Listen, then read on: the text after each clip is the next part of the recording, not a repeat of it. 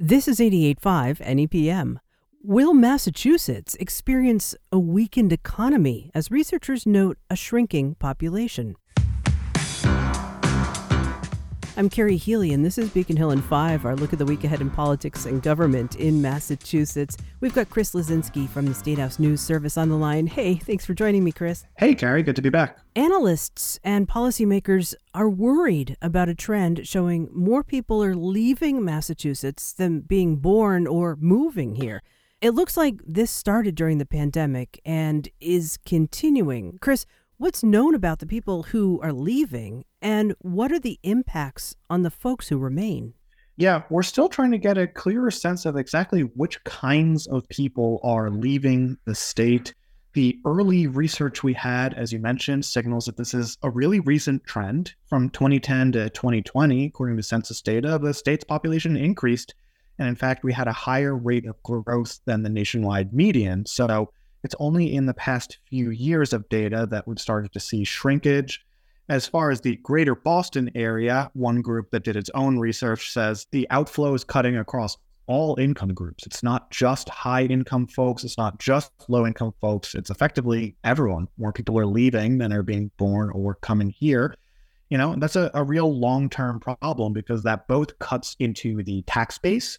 So policymakers have fewer people paying less in taxes they can rely on to fund government services. And it also cuts into the workforce.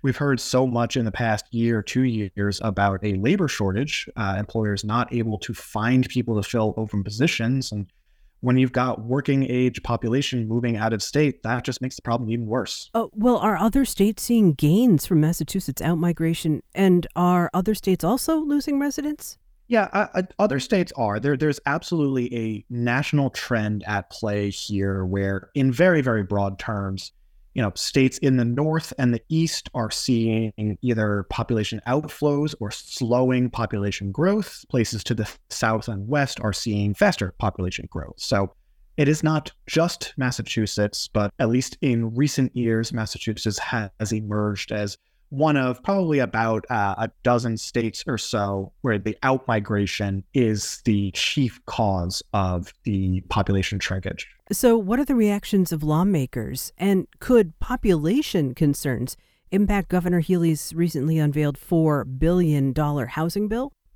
Yeah, this is a topic that has really become marbled into most every policy debate up here on Beacon Hill.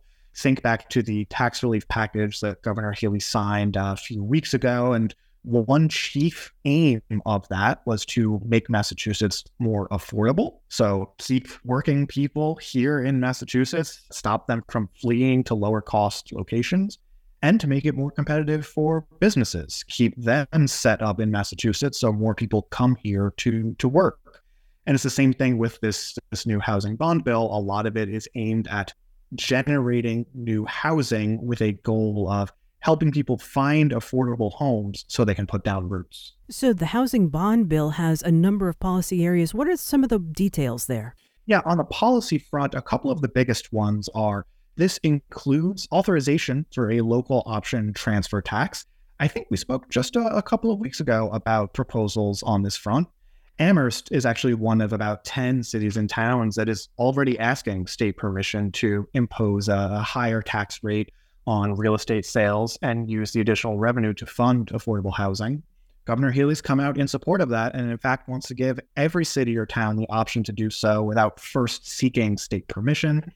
Other things in this bill allow for more construction of accessory dwelling units. There's a huge investment in improving the state's public housing stock, getting all of that in better condition.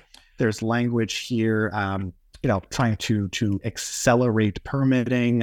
It's really a wide-ranging package that reaches into a whole bunch of different areas of the housing industry. And Chris, how quickly do you expect lawmakers to act on this?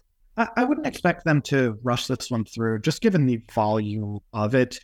This is a $4.1 billion bond bill over 5 years with more than 24 policy changes included, a pair of tax credits proposed. So I could see lawmakers taking their time with this. I don't think it's going to wait all the way until July 2024, but I think this is one where both branches are going to want to take a detailed look and make some changes to reflect their own visions for housing changes. Chris Lasinski is a reporter with the State House News Service in Boston. Chris, thank you. My pleasure. This is Beacon Hill in 5, our weekly check-in at the State House. You can subscribe to this podcast and others from NEPM at our website. That's nepm.org/podcast.